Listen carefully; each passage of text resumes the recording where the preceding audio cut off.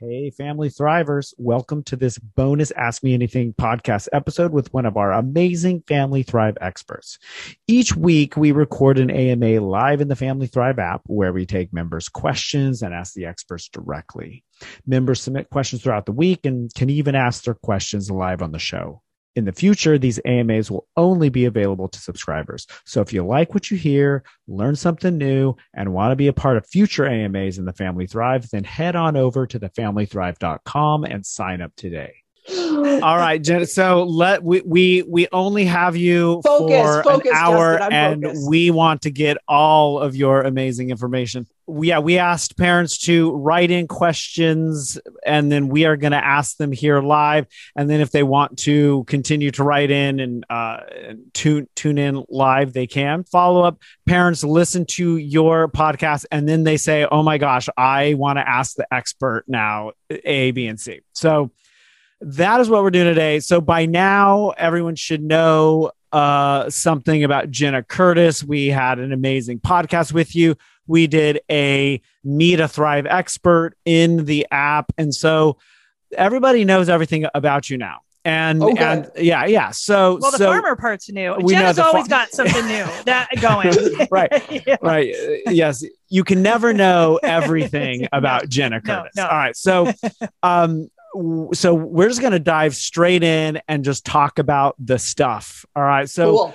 Right. So the first question we received this week was from a parent who messaged me directly. It said, can you ask Jena about this? And so the parent said, I have a question for Jena. My daughters are now 26 and 24, and I often reflect back on the talk my oldest and I had when she was in third grade.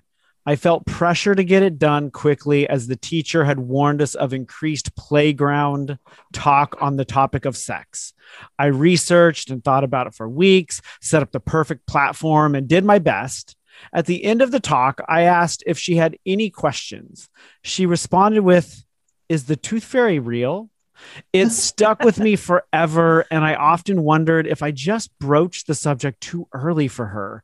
What do you think about that? It was crushing to me in a way as I felt her innocence slipping away. Ooh. Right. Well, first of all, wow. Like what a powerful feeling as a parent to feel like you may have done something to make your kid's childhood less idyllic. Like none of us are aiming for that. And like lots of things I think we do to ourselves as parents, that's one interpretation of why she said that, right?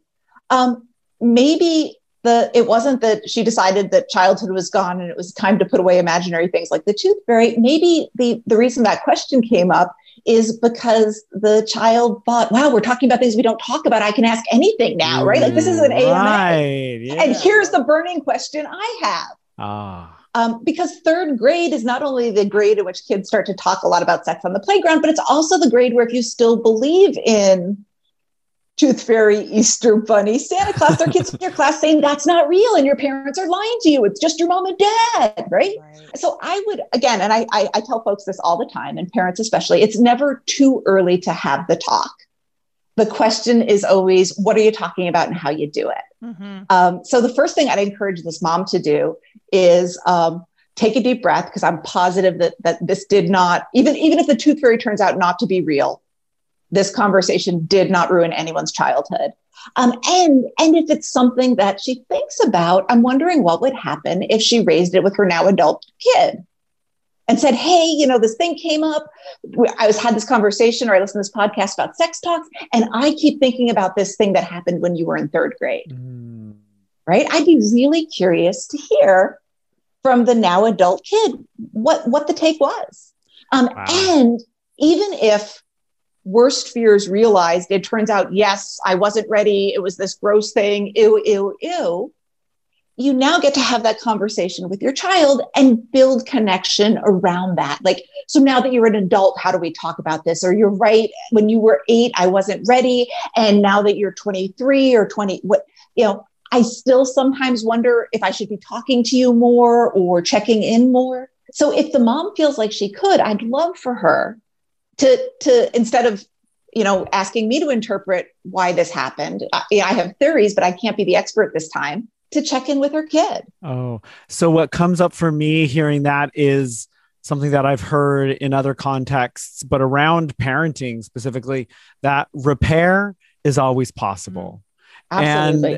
And like there, we said something we regret, we did something we regret, and then but repair is always possible. And what I'm hearing from you is that repair is especially built on transparency and honesty and vulnerability. Yeah. And the other thing that this brings up for me is the idea of the timing of the talk and how to start the talk, because that's the thing that parents always want to know. When should I have the talk? How do I prepare for the talk?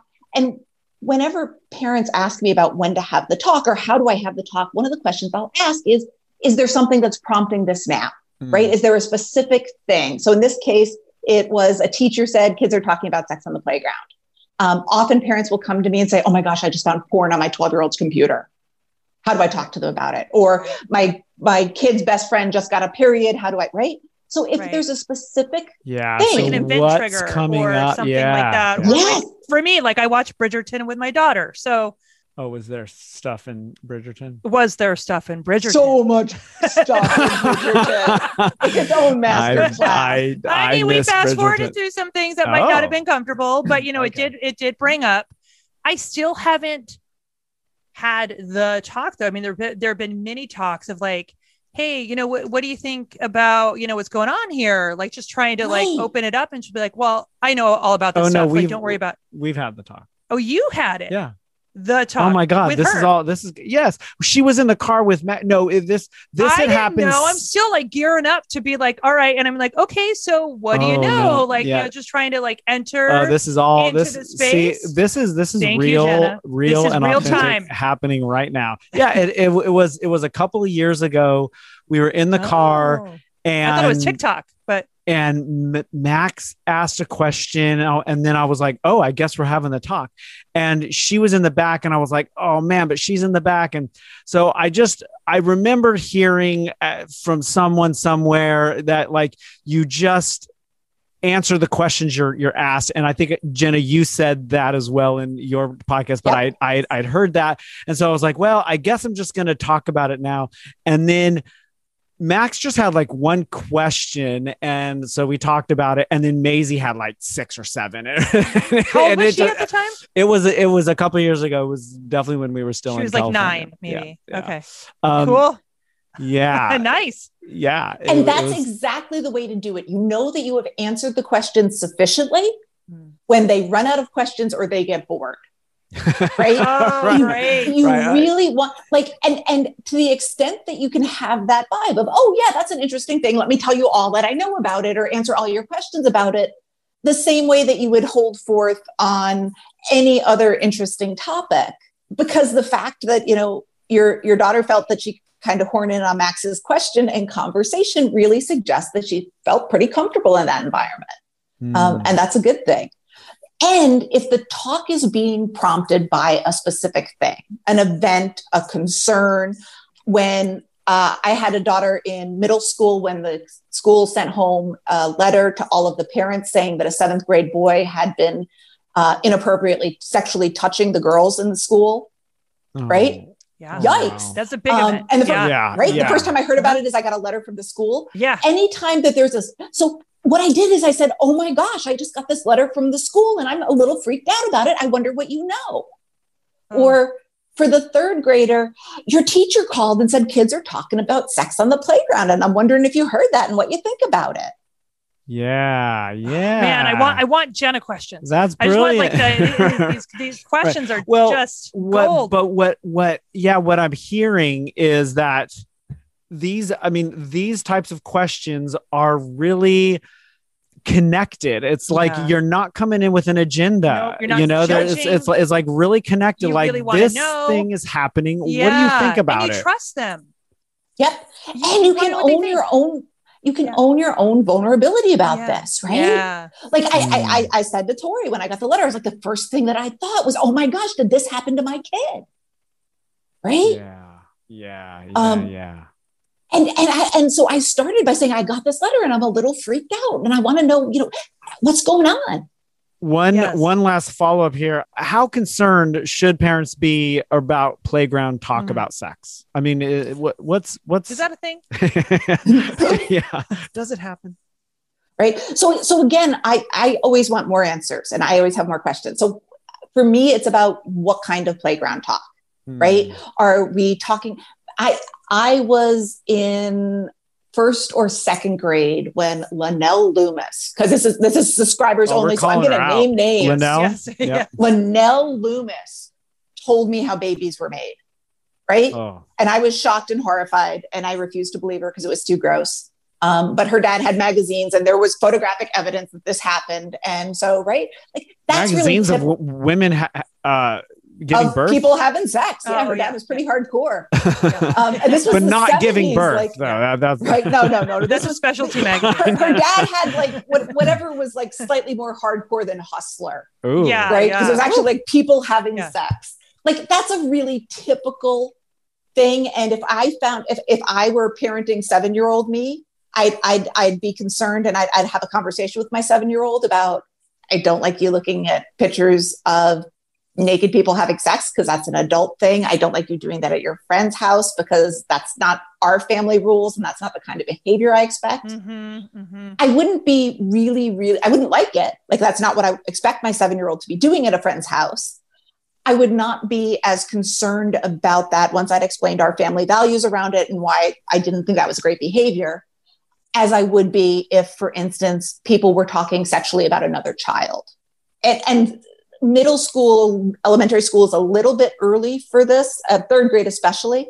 But kids get sexualized really early, right? So if the sex talk on the playground is about somebody's breasts, right, or who, is somebody gay, if it's about somebody's identity, somebody's body, then I am much more concerned about it than if it is about bodies in general or sex in general, or, girls have this hole that babies come out of.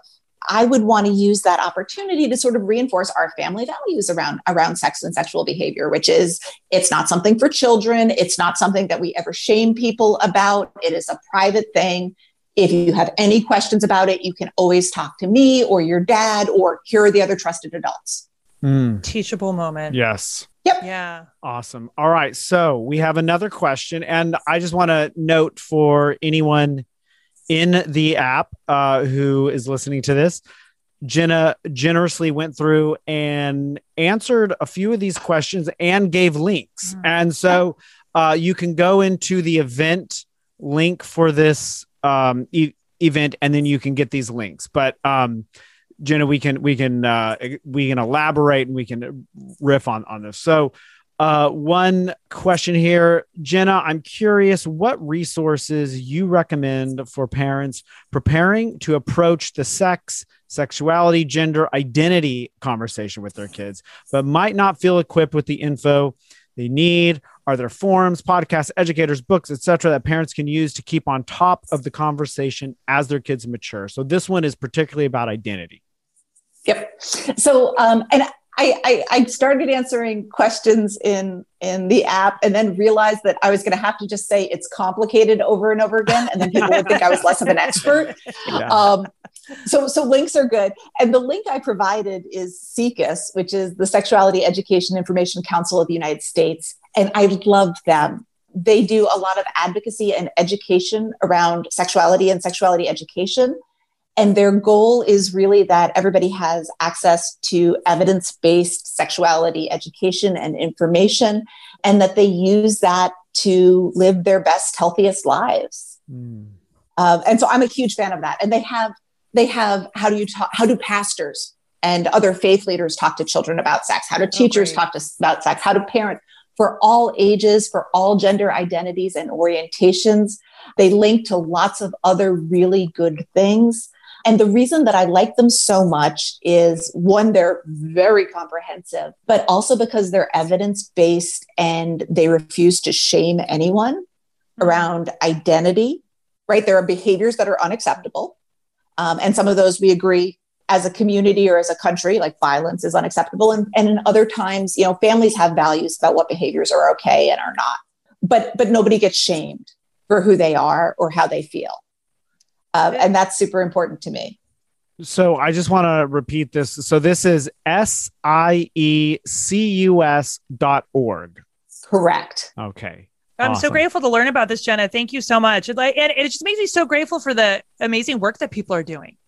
Right. And that's the really important part too, because if you Google or you search, my kid might be trans, you're going to get 2 billion links, and some of them are going to be super, right? Like if you wanted COVID vaccine information right now, don't Google that. Like, please go to the CDC. Google it. Oh, well, no, that's why we have the Family Thrive app. Exactly. Right? There's just so much if you Google pretty much anything, right. You're going to come across a lot of garbage. Yeah. Right. And just like the Family Thrive vets all of these resources and all of these recipes and all of these experts to make sure they're really, really in alignment with your values and your brand and your idea of what wellness is. SUNY does the same thing for sexuality education. So all of their links are evidence-based. They're not shaming anyone, and they're incredibly inclusive. So this is like a one-stop shop then for parents who are thinking, I need to figure out how to approach sexuality and identity with my kid, and I have no idea where to start. This is where they or start. I'm wondering about my baby or my pregnancy or myself and my own identity. Everything that you could possibly want is there. It is that good and that comprehensive. Oh my gosh, what a great we got to resource. get this up I think it'd be great to get a general resource page up. Yes. Yeah. Well, they also have curriculum guides, because I know that a lot of folks have alternative schooling arrangements for kids. Oh, right.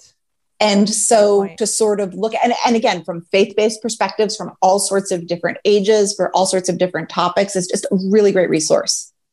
Awesome. Yeah. Our wonderful managing editor, Jordan, put together a cheat sheet. I don't know if you saw that. I saw that. It was brilliant. Yeah. So and she did that just from your podcast. So what we'll do is we'll take additional resources from this AMA and put that in the cheat sheet. So for any parents listening, you can just search Jena Curtis cheat sheet and you'll have all of the information or there DM and all of the links.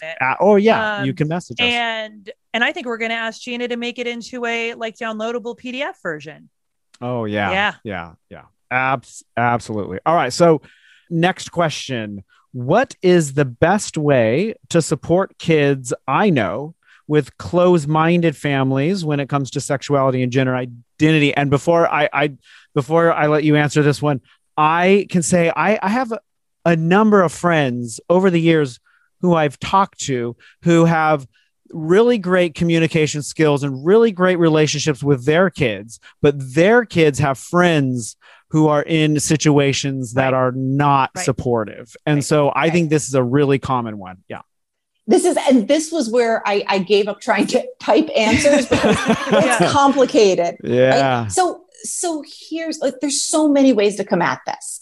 And so let's talk about obviously the difference between support for kids and thriving and wellness versus health and safety. Obviously, if I know of a child who is in an abusive situation, I'm reporting that through the appropriate authorities. I'm talking to the child's teachers, the child's doctors, other adult, right?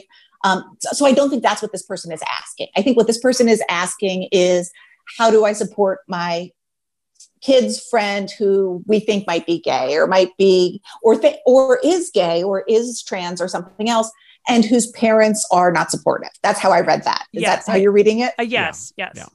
Okay. So we're not talking about kids who are being abused or neglected by their families based on, this is just, my parents don't get me. My parents are conservative. Parents don't get me. So the kids have friends and the friends are trans or gay or whatever, and live in homes that either they have to hide who they are or they are just not supported in a variety of ways. In being who they are. Right.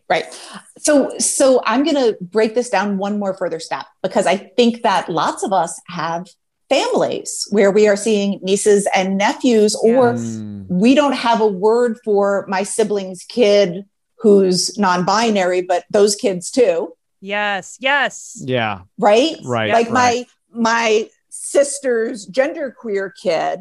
So for family, it's a little bit different. I actually, my family, my immediate family is very queer and very inclusive, and my extended family is pretty conservative.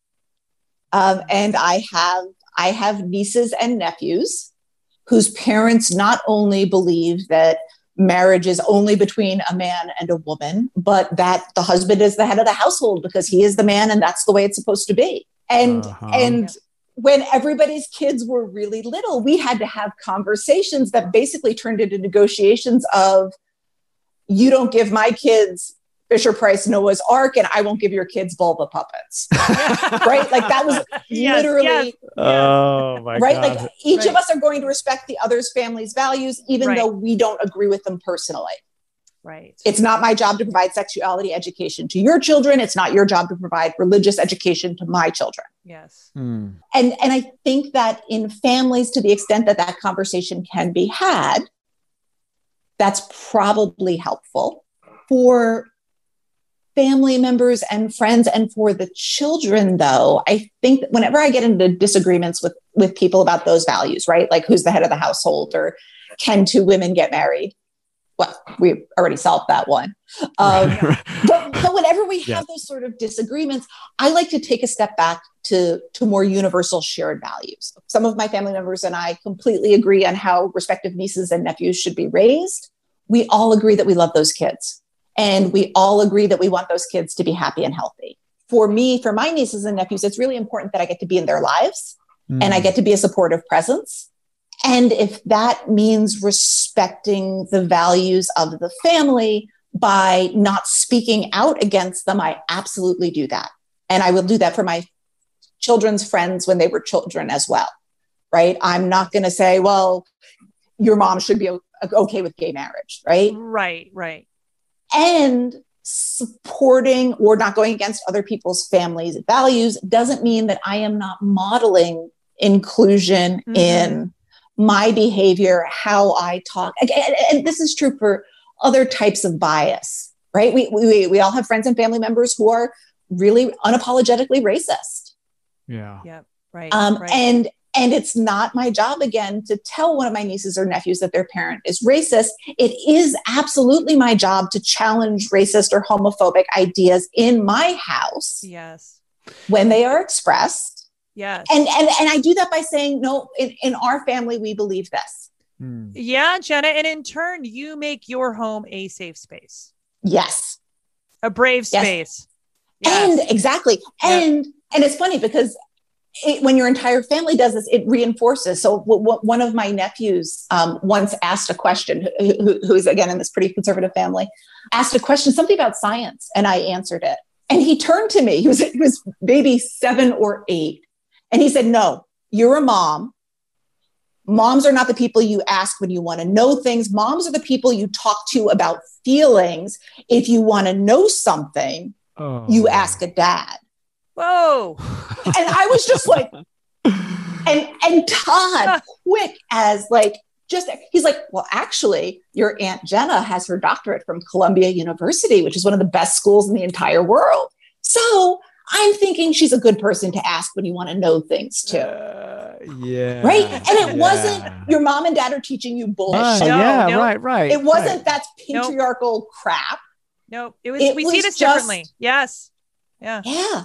This is who we are. Or in our family, women change tires and sometimes dads make dinner. I'm not saying that other families aren't different. I'm just affirming that this is who we are. Or sometimes dads can talk about feelings too. Dads definitely talk about feelings. Dads need to talk more about feelings. Yeah, dads cry too. Preach. Yes. Having grown up in a conservative family myself, there is, I do feel this urge, because I'm just imagining when our kids have those friends, how I would want to, protect them, and I would want to be an important part of their lives, and just but I'm hearing the wisdom in what you're saying of like, there's a line that you're drawing here that I'm trying to see more clearly around. This is how we do things here. I'm not going to talk about your parents. It's more like holding the space in many ways, and like, yeah, and your own modeling, and not trying to kind of like do the same thing back, right? Of like, no, I'm going to teach you what we, this is how it should be through our paradigm. No, it's clarifying your values, revealing those values, how things work in your home and for your family, and then modeling the way. Yep. And Justin, for you, because I when my kids were little, especially again, my queer kids, I was so like, don't you dare, like I will come and wreck your family. If you say that, right? Like Mama bear. Right. Cause that mama bear thing. Exactly. Yep.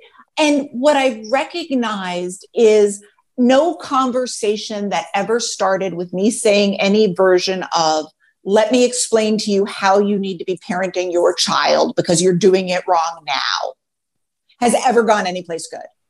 Yeah. Oh, yeah. Right. Oh yeah. Oh yeah. And how do any of us feel? Right. And even when that is obviously the case, right. Even when somebody is shaking their toddler in the grocery store and screaming at them, walking up to them and saying, you need to stop that right now because that's abuse, is so much less effective than, wow, you seem really frustrated. Yeah. What I'm seeing here is a parallel to some communication skills around like just owning one's lane. And so in, supportive, authentic communication, instead of saying like, you're making me feel this way, or, you're doing this, I can say, I'm feeling a tightness in my chest. I'm feeling some resistance around you. And then just simply owning what's happening for me. And so there's something similar here with maybe talking with the kids who are friends with your kids, of saying, I'm sorry that you're feeling this way. I'm sorry. I'm sorry that you're feeling, misunderstood or rejected. And I want you to know that here, this is how we feel. And I can now, I'm now starting to imagine this conversation without there's no need to say anything about the other parents. It's about, I'm sorry that you're feeling this way. Let me connect with how you're feeling. And then I want you to know how I am feeling and what this space is for you. Right. Absolutely validating that it is completely frustrating and saddening or anger making or whatever those emotions are about not being supported and understood. And we really care about you and we'd like to support you. What would that look like for us and our family? Oh, yes. Well, what a beautiful question. Absolutely. That's got to feel frustrating at home. What could we do that would be supportive here when you're here with us? What a beautiful And way then to the show sticky up. part is, again, especially with family, there's got to be limits, right? Mm-hmm. So for kids, I had a good friend in grad school who had what I now understand to be a trans sib. And she would joke about the fact that whenever her mother would go out, her mother would say to her younger sib, Mikey, don't you dare wear any of my dresses while I'm out. And one of the rules in this child's life was when they visited other people's houses, they weren't allowed to wear girl clothes because they were a boy. As a parent, letting that child wear girl clothes, not that I believe that thing exists, but what the other parent understands it to be, would be a violation of parenting rules, right? So some things, like the same way that driving someone else's 13-year-old to Planned Parenthood is probably, for me personally, too much of a thing. Right. So thinking about your own values Not around yours that, to do. Right. and your relation, and again, the difference between wellness and optimal parenting versus health and safety. Anybody's 13-year-old who is having a medical emergency, I am going to support however they need to be supported. But thinking about how can you, because here's the thing, as a parent who unapologetically believes that people get to be whatever sexual orientation and gender identity they are, and that everybody gets to respect that, I would be really, really upset and just completely unhinged if, again, my family members who have very different ideas felt it was their job to explain that to my kid. Right. The fact that I'm right and they're wrong, as we all agree on this podcast, at least, right? Right. It's tough, and that's why I couldn't type an answer, because I just want to say it's complicated. It's complicated. So Jena, in the dress example, right? So the other parents made it clear what their understanding is and what they value in their home and how they want gender identity and everything to be to be understood, whatever terms they use. And kid comes over, dress up is part of what you do. Dressing of any way anyone wants is a part of what you do in your home. Let's just say that's something that you value. We have clothes around. We like to play and we like to explore. That's what we do in our home, right? So kid comes over and you now know this, and the kids want to have an exploration, whatever kind that they want to, have in this. Right. Way. Do you then share and say, like, these are our values in this home. This is why we provide this open forum for exploration. Yeah. We really care about this, but we have a difference of the way that we see things. Do you just kind of are you just open about it? Yep. Your mom, right? So one of the agreements that I had, right? And you've had sleepovers, right? Mm-hmm. I promised all your parents that everybody'd be in bed with the lights out at 10 o'clock. Right. No one's drinking vodka at, right. There's no soda in our house. Right. I told, and because somebody has this food requirement or this, here's what we're doing. I would say, in our house, kids can wear any clothes they want. And I would have this conversation privately with the child. Mm-hmm. But Mikey's parents have asked for this. Yep. Okay. So our next. That's helpful, Jena. Thank you. Yes, absolutely. Absolutely. I wish there were a better answer, but that's the best one I've got so far.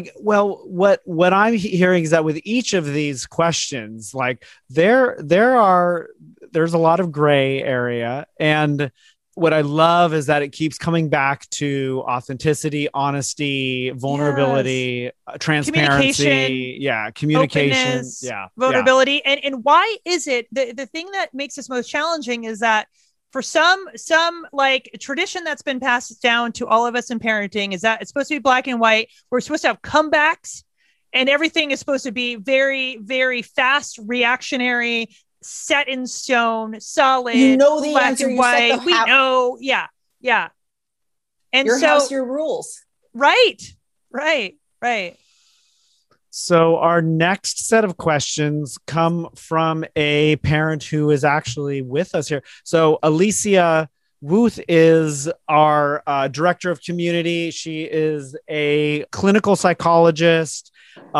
She's a mom who is actually will soon be a mother of two. And in about a month. Yeah, she had some questions. And so, all right. So the first question that she asked is, what resources does Jena recommend for toddlers, preteens, adolescents, and emerging adults in understanding their sexuality? So this is a wide range. So I guess, I'm hearing among ages. Age appropriate resources. Age appropriate resources that are for the kids.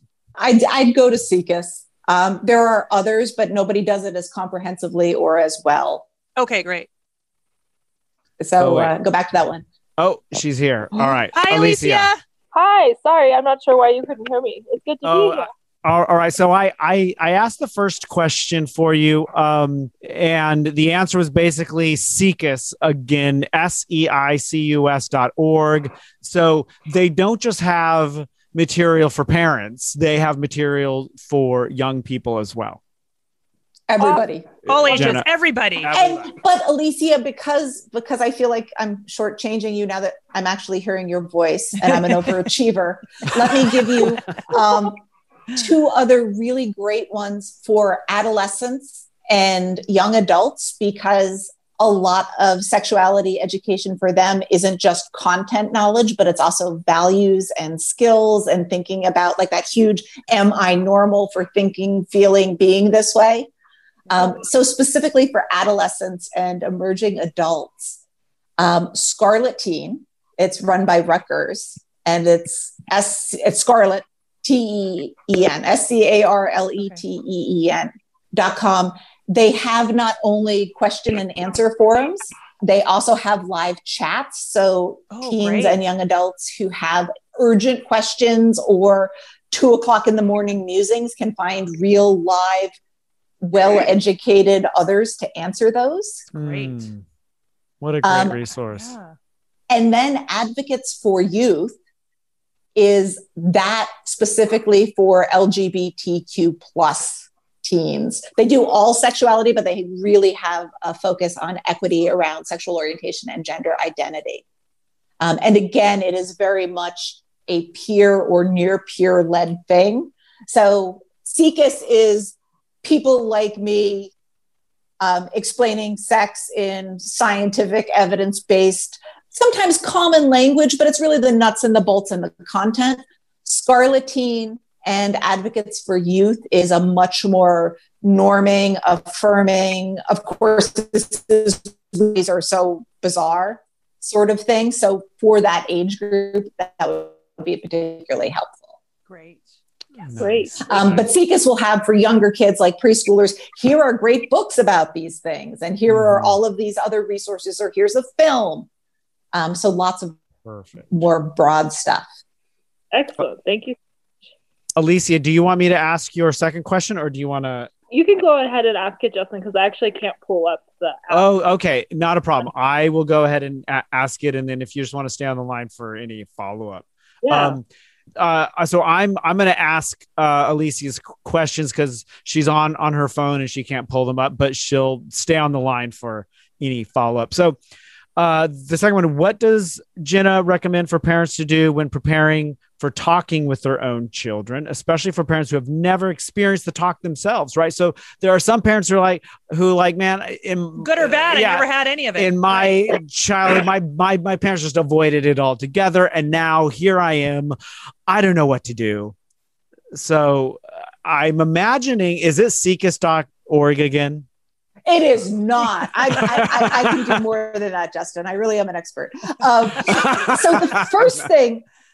the first thing I'd recommend is reflecting a little bit on the parent's motivation, right? Is this a talk you're having, again, as we discussed earlier, because some event has happened that you feel you need to address, right? You've just watched the scandalous sex scene together and now you need to deconstruct it and process it with your kid. Is it because you think they're about to hit puberty? So first of all, what's prompting the talk for you as a parent and as a family? And then also, what are you hoping to achieve with this, right? What's your goal of the talk? Is this a checkbox because as a good parent, you have to explain the birds and the bees and periods and wet dreams? Right. Or is it because there's a behavior you're concerned about or a danger you want to warn your child about? What's motivating this and what are you hoping to get out of it? Because I think that if we have those motivations and we have hopes and fears, and if we don't explore them, we still have them, but we don't know that we're acting on them. And in our original conscious. Right. In our original podcast, I told you that my parents never really gave me a sex talk. They just gave me books because they didn't know how to do that. And that's not exactly true. When I was 15, my dad gave me what I think of in my own head as the don't be a slut talk. Oh, yeah. And again, my dad, I told you earlier in the podcast, my parents did so much right around sexuality education in that they unconditionally loved me and each other and my sibs and my kids. And when it turned out people were queer or people were none of that mattered. They love us. We're family. They nailed that exactly right. And when I was 15, I was having a sleepover with a bunch of my girlfriends, female friends, not any romantic anything. I had never been romantically involved with anybody at this point. And I don't know what happened, but somebody must have said or done something that made him worried. We were this wild group of hooligan girls. And this is probably 1984. Think Madonna like a virgin. Yes. In the bodice and that's what my dad is picturing, right? That's his horror nightmare. And so I get pulled out of the sleepover. Oh, wow. At that moment and sat down at the kitchen table to have him explain that boys and girls are very different about sex and boys don't respect girls who wear makeup or who dress a certain way or who will have sex. Oh, wow. the thing about not buying cows when you get free milk. Like it was really a don't be a slut talk. And again, you can't use skills you don't have. But if I could have scripted that, like I wish so much that my dad could have waited and then the next day said, hey, I was listening to you talk to your friends and I'm freaking out a little bit because you were talking about boys and who had a cute ass. And I don't think of you like that. And I don't want you to be that kind of girl. Right. Like I am worried that you're turning into a teenager that I would not respect, or you're engaged in behaviors that I think are wrong. Or I'm freaked out about this. Let's talk about this because here's how I want you to be. But because he didn't, it just came out as this. And it was this bizarre thing for me because I was trying to figure out like what had happened and why now. And my friends were like, Jena. So the first thing that parents might do in preparing for this is think about what's motivating it and what do they want to accomplish, right? So the first step is reflect on motivations. And then the second step is what do I want to accomplish? Right. What's the outcome? What's the best case scenario? What would this mean? And I would argue if I got to vote for your sex talk, I would say best case scenario is parent and child walk away feeling like that wasn't terrible and we could do it again if somebody had more questions or more concerns. Like that's what I need from it. Not that everybody gets everything, but that people feel like they had a conversation, they understand what each other believe, or they've addressed it. And the door's open. And the door's open. And the door is open because you don't have to do it all at once, right? The idea, I want sex talks to be plural. Talks. Let's have the talks. Let's have talks. Let's make it small t. No, small t talks. Mini talks. And then the other thing that might happen with reflection about motivation is I think most parents, I absolutely believe that almost all parents really love and care for their kids, right? The same way that I believe chocolate is delicious. I believe parents love their kids. Like you don't have to convince me. Yeah. And what parents mostly want is for their kids to be happy and healthy. And here's where it gets tricky with sexuality and be good people. Right? Like we say we want happy and healthy, but I have a 25-year-old son. And if happy for him meant strip mining rainforests to be a billionaire, I'm disappointed. Yeah. Like I don't just want happy and healthy. I want him to be a good person. Yeah. And where we get tripped up with sexuality and where my dad had the freak out is around sex and gender and sexuality. Good person is easier to recognize when it is things that I am familiar with. Mm-hmm. If my kids grow up to be health professors, I recognize that is a valuable contribution to society. If my kid is a writer, maybe it's a little bit harder for me to understand that as the success that I would see something else as. Mm-hmm. As a parent, understanding that our children can have different ideas around sexuality, can have different gender identity or sexual orientation and still be good people takes a little bit of adaptation and ruminating adaptation. Yeah. Right. Because again, and Alicia, like you're expecting a new baby. Like you've already got so many hopes, I'm sure, and so many fears and so many, right? Like even before our children are born, we're thinking about who we would love them to be and what we think happy and a good life would look like for them. Beautiful. We put Alicia, a lot of that into sex. Yeah. Right. How did all that land for you? It definitely resonates. Thank you so much, Dr. Jena, for sharing all of that. And you're absolutely correct. I love the idea of it's not just one talk, but it's really an ongoing conversation. And how do we open the door so our kids know they're always welcome to come to us? And we want them to come to us. We want to have it. Yeah, I think that having worked for lots of different bosses who said my door is always open, I've noticed that for me, that isn't nearly as effective having my boss sit behind a desk in an office with an open door as it is when she comes out to me and says, hey, Jena, I wanted to check in about this thing, or hey, I noticed you're doing this. Rather than waiting for our children to notice that our door is open constantly. Audrey, you're talking about Bridgerton, right? Like, wow, here's what I noticed, or here's what I'm thinking, or that was a little bit embarrassing. Great conversation starter. I'll tell you what. All right. So we only have a couple more minutes. So I want to get to Alicia's third question.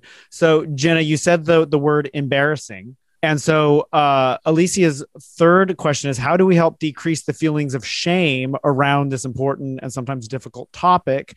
And so there's embarrassment, there's shame, and parents feel this. It's not just, like all that stuff, it's coming from us. And so how do we deal with it? Oh, yeah. Well, I want to tag along with that because I've been reflecting with my kids, like on the shame component of it is like not assuming that the kids carry shame around it, but it is ours because, I remember watching Top Gun with my dad and grandma and being mortified that I'm watching like the love scene with them and just being so ashamed.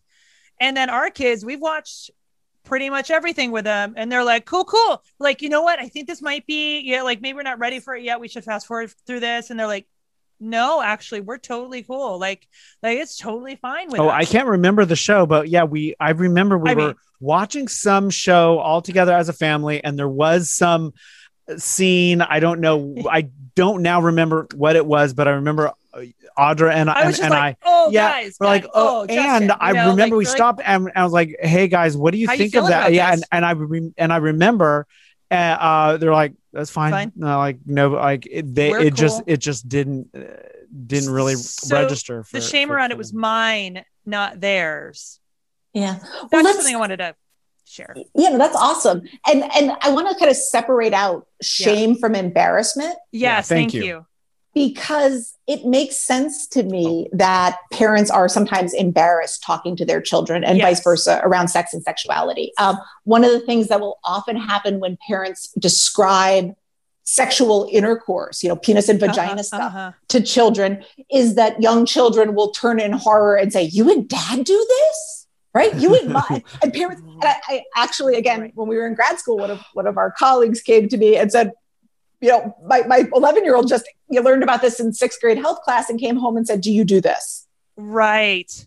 And I was mortified. Of course you're embarrassed. It's a personal behavior that is private, that people don't typically talk to 11-year-olds about. But it's not a shameful behavior because having sex with your partner is a good, healthy, fabulous thing that even in the context of a conservative, right? Like, right. So I think acknowledging that, a little bit of embarrassment, my adult children will sometimes occasionally come to me with sexual health difficulties. And I'll be like, oh, wow. Right. Yeah. Okay. Wasn't thinking about that way, but good to know. It's a little uncomfortable. That's more in line with embarrassing, even right? for Dr. Jenna. All right. So that is really affirming. Thank you. Because I had an assumption that there was nothing that could make you kind of, feel uncomfortable. No, actually, Zach, our 25-year-old, we're doing something last week and I made some comment and he thought it was like some smutty sex joke that I was making to he thought it was this really egregiously overshare. And I was like, Oh, no. That's what he was saying. Yeah. Right? I would never say that in front of you. That would be so gross. So a little bit of embarrassment is reasonable. It makes sense that I think everyone feels that. Mm-hmm, and again, I go back to what's your motivation, right? Of all the things that matter to you in your life, my suspicion is that intimacy and relationships and connection with other humans, whatever that looks like for people, are among some of the best and most important. And talks are, and not just about sex and not just about intercourse, but about emotions and feelings and attraction and romance and dating, and all of those talks is how we get to be good at this super important thing. So you know what? Teaching my kids to drive was freaking terrifying. It was also super important. Yeah. So we spent a lot of time to get it right. And the fact that it wasn't a comfortable process for me didn't stop me from learning how to do it as well as I could. Jena, I have a follow-up question that is just popping up for me. We talked to Sophia earlier we had a podcast recording today. We talked to Sophia. It was amazing. And one of the things that we were talking about is normalizing and bringing, because we're talking about diversity, equity, inclusion. We're talking about how we have conversations in the home and how we every single day bring in our biases and all of these things into the home. So it made me think about having these talks and talks about sex. Would it be more, something that would be beneficial to start thinking about talking about sex in many different ways? I think coming from like a heteronormative perspective, we think when we have the talk about sex, we're like talking about very like heterosexual man and woman in a very specific anatomical way. Could we be broadening our conversations around this?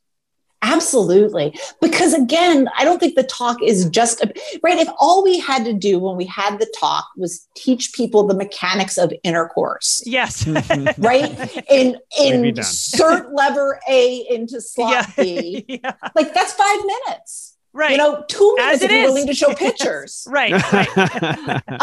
So really what we're talking about is love and connection and feeling and attraction and all of these other things, which are both universal and really super complicated. Yeah. So providing only one example, I'm thinking about the danger of a single story, right? Like providing only one perspective on what love and relationships or marriage or a happy adult life looks like is really unhelpful. And would it be helpful? Let's say that's what you feel comfortable with because that's what you know. Let's say you don't know about, you're just coming from your frame, right? Could you say, listen, I'm sharing this right now because this is just kind of what I know about. And there's a lot I don't know about. And here are some examples from what I might think. And, we could find some more resources to, explore it further, but this is just kind of what I know. And it's one small bit. Even that revelation or admission, I would imagine is helpful. And also acknowledging that you don't know things or that you have biases. I love what you said about talking about bias. Because like, for instance, when you were talking about watching Bridgerton with your kids, one of my big personal undertakings right now is unlearning a lot of racism and working really hard to be anti-racist. Yeah. And so one of the things that I noticed when I watched Bridgerton without any young children was the way that actors were cast. The Queen of England is Black. Yes. And there are interracial, and I caught myself noticing that because I grew up in a generation where everyone portrayed on TV, with the exception of the Cosby Show, was white. Well, and Merchant Ivory films, they're all going to be, all the period pieces, they're all white. Unless somebody is enslaved or, in servitude. Right. Exactly. Right. And so the same way that I would, if I were watching that with my kids, say, wow, this is really interesting for me. Because when I grew up, every single person in these films were white. And to see actors of color was just, in leadership roles as the monarch of England, the same way that if you're seeing, the IKEA ad with two dads shopping for furniture, be like, wow, they're bickering the same way that your dad and I do. And I'm not used to thinking of gay couples like that, doing really mundane things. Right, because we're typically sexualizing gay couples, I feel like. It's all about the sex, not about the... all of everything that is a relationship, right? Exactly. And that's why people who don't understand this don't want us to talk to their children about sexual orientation because they think we're going to talk about, again, slot A and slot B. And instead we're talking about, even if you disagree on couches versus recliners, you still need to be kind and loving to your person. Right. Right. I love it. Jena, thank you so much. Is awesome. Yeah, it is a wealth of information every time we talk. And we hope to have this conversation again with you. We consider you to be a central Family Thrive expert. And your approach is just so life-giving. Just the idea that like what it really boils down to is communication, honesty, love, vulnerability. So, yeah, it's beautiful. I feel like a better person and a better parent. Like I can feel myself just like filling up whenever I talk to you. I'm like, oh, this was so life-giving is a great word for it, but so enriching for me. Like I feel like more empowered every single time I come out of a conversation with you. And this is what I'm hoping that we're able to introduce other parents to as well. Thank you. Thank you. And I've had the world. 30 years of screw ups to figure out some of this stuff. It's a process. And we get to benefit from the knowledge. Take care. All right. Thank you, Jena. Thank you so much. Right. We'll talk to you soon. Bye. Bye. Hey, thanks for listening to the Family Thrive podcast. If you liked what you heard, please subscribe, tell two friends, and head on over to Apple Podcasts or anywhere you listen to podcasts and give us a review. We're so grateful you've chosen to join us on this Family Thrive journey.